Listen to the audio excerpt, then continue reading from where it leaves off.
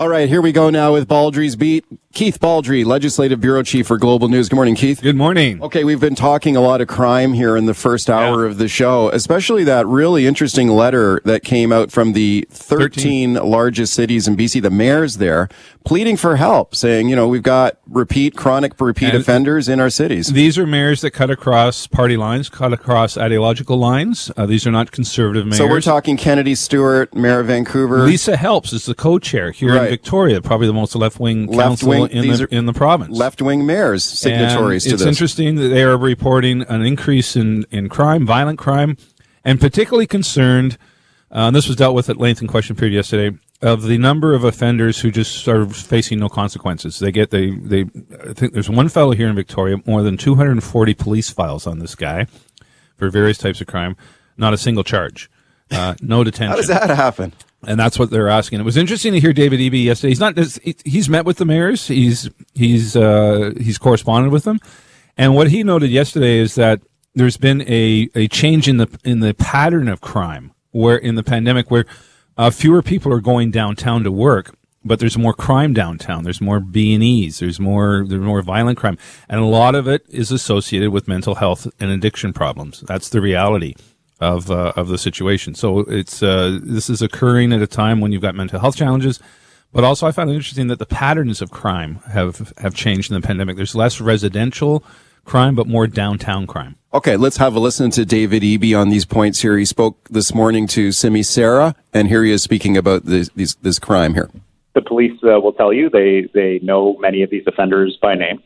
And so we're working within two frameworks. One is the federal criminal law framework, and the court and the federal government have been clear that prison is not going to be an answer. It's not available for people struggling with serious mental health and addiction issues. We have a decision out of the Supreme Court of Canada that frankly, they're just not going to go to jail the way that they used to under this federal system. And so he's referring to these are federal guidelines as a result of the Supreme Court decision that jail is not an option in many of these instances, which is why you have so many repeat offenders. There's mental health issues attached to this.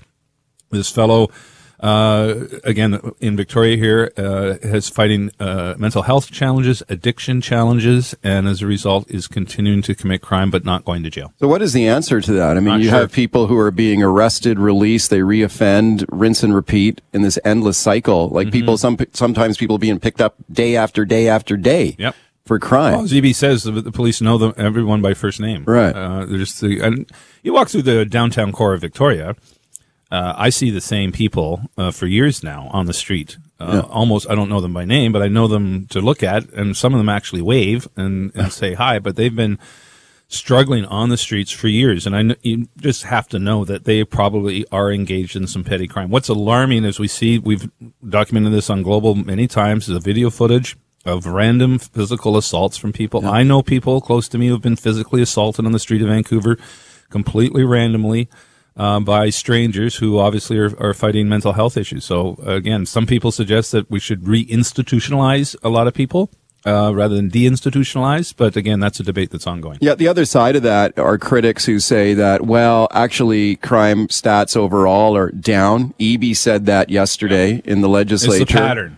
The Vancouver Police Department are exaggerating crime. They're fear-mongering. This is what the SFU prof told me on the show yesterday. But he also acknowledged he wants to defund the police. Well, that's what he wants. He says defund the police and spend the money on social services instead. The problem is, though, and I just spoke to Steve Addison about this from the VPD, a lot of these calls are mental illness calls or they're drug overdose calls. A lot of those calls involve violence or threats of violence or threats to public safety. So it's not like you can send a social worker down there with a clipboard to deal with it. Exactly. And oftentimes, a lot of times, it's social workers and mental health workers who are calling the cops to say, we need help, come and help us. Exactly. And that's the problem with the defund police approach is if you cannot thrust social workers who are not properly trained into harm's way.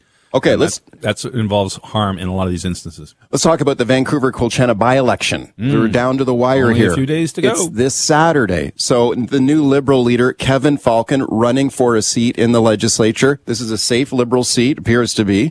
He's got a pretty good NDP candidate running against him, who's run very hard, Jeanette Ash. And here is Falcon yesterday on the Jazz Joe Hall show. I'll get your thoughts. I think there's just a growing sense that the government just has not got a handle on getting any of these affordability issues under control. Totally misdiagnosed the problem from the outset. They tried to blame it all on foreigners. Keep in mind, for the last 2 years we've had COVID, there has been virtually no foreign buyers in our real estate market. And in spite of that, prices continue to go up. Okay, so talking about unaffordable housing prices. Yeah, there. so I did a piece a few weeks ago that the affordability issue can go away from being an advantage to the NDP to now being a bit of an albatross, because they are now the government. Having said that, I'm not sure voters are going to necessarily ascribe that the Liberals are the answer to affordability. I think the memories are pretty fresh of their record on that. Having said that, as you mentioned, Colchena, 8 straight elections since it was created, very easy Liberal romps in terms of winning. Also a by-election, I think it was 95, where Gordon Campbell entered the House through a Vancouver-Colchena by-election. Art Cowie stepped down to pave way for him. So traditionally and historically, a very affluent riding and a very strong BC Liberal riding. So if Kevin Falcon loses on Saturday, that will be a tremendous upset. Yeah. But we'll see what happens. Okay, I expect Falcon to win on Saturday. I think he has a good campaign team in place there. You're going on a limb, eh? I'm gonna go way out on a limb. Crazy talk here. Show host. I know. So let's assume he does win. What kind of leader of the opposition will he be? I mean, we just saw John Horgan, the premier this week, lose his cool during question period and drop an F-bomb there in the House, for which he had to apologize. You got Falcon coming in, taking his seat in the legislature if he wins this by-election on Saturday. What kind of matchup is that in your mind?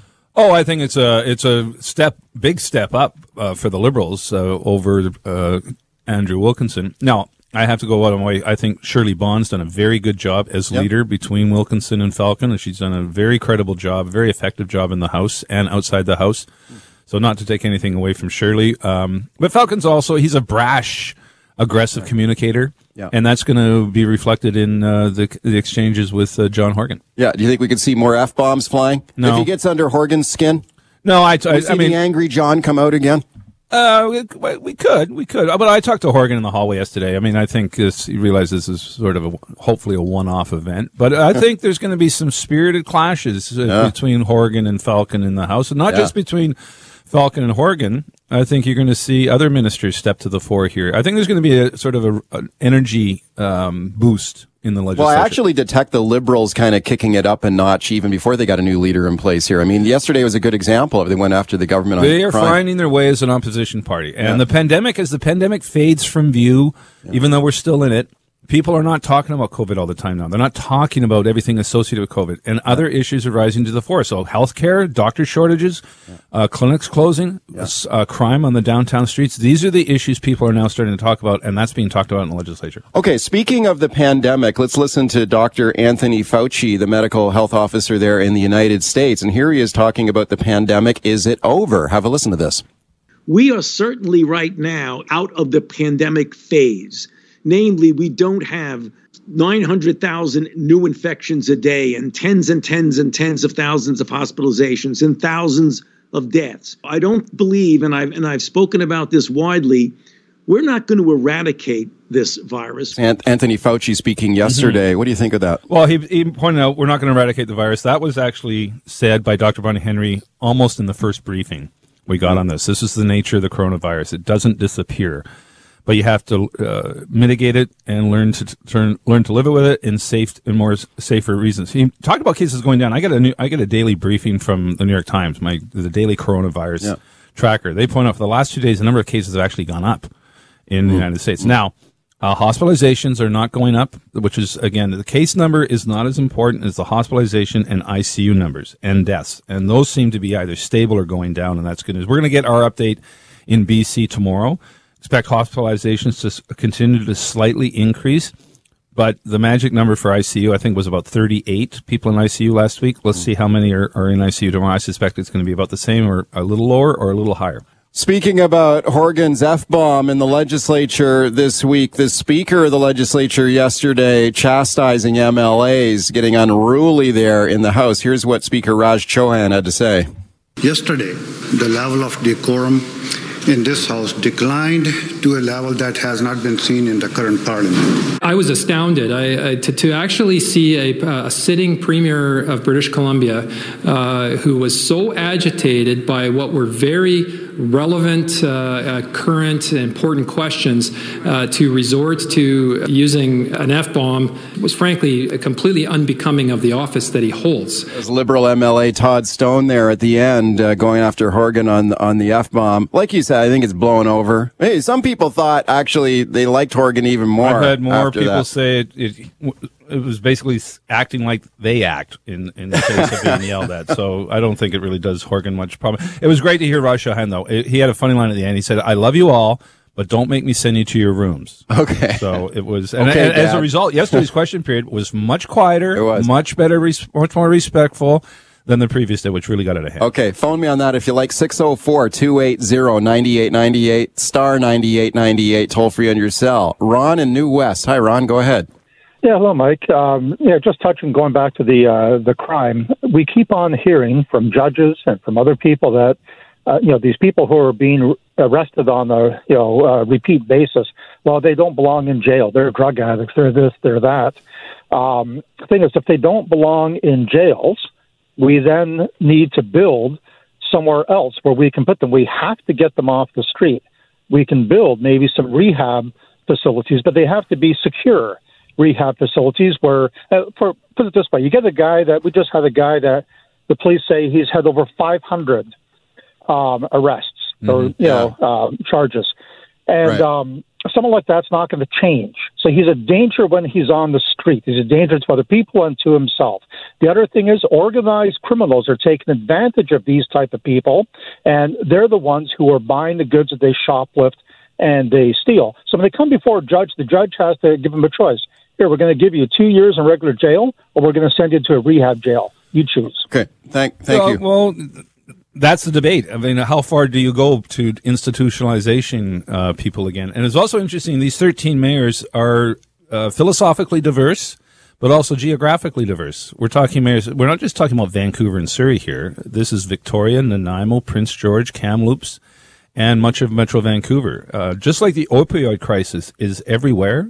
We had a caller last week saying it's downtown east side. No, the opioid crisis is in every single town in British Columbia. And now you're seeing the mayors in many towns right across the province saying they all share the same concerns when it comes to this catch and release approach when it comes to offenders, particularly in the downtown cores. Well, you remember when they closed Riverview Hospital, and the public perception at that time was that these large institutions were obsolete, that people were being abused, that people were not being treated properly, and we're going to shut them down. People will remember, the movie One Flew Over the Cuckoo's Nest. It had people thinking about this kind of thing. So there was a lot of support for shutting down mental institutions. The problem is they didn't put in adequate supports to help people once they're out. Exactly. And now they're continuing to start funding rehab beds and such. But it was interesting, the caller made the distinction between it being a voluntary rehab facility and a enforced rehab facility. And we'll see where that goes. Yes. 604-280-9898 is the number to call. Star 9898 on your cell. Dave in Burnaby. Hi, Dave. Go ahead. How you doing, Mike? Thanks for having me on. Sure. About this John Horgan F-bomb, I wouldn't be able to identify who it was that said, "I'm so embarrassed, I'm so shocked, I'm so upset at that type of language." Yet you have no problem watching these movies at home that are full of F-bombs, S-bombs, every other type of bomb. It's passion that has driven him to do that. And that's what I like to see. I would like to see that. Go ahead. Throw pencils at each other. Get the dang thing settled.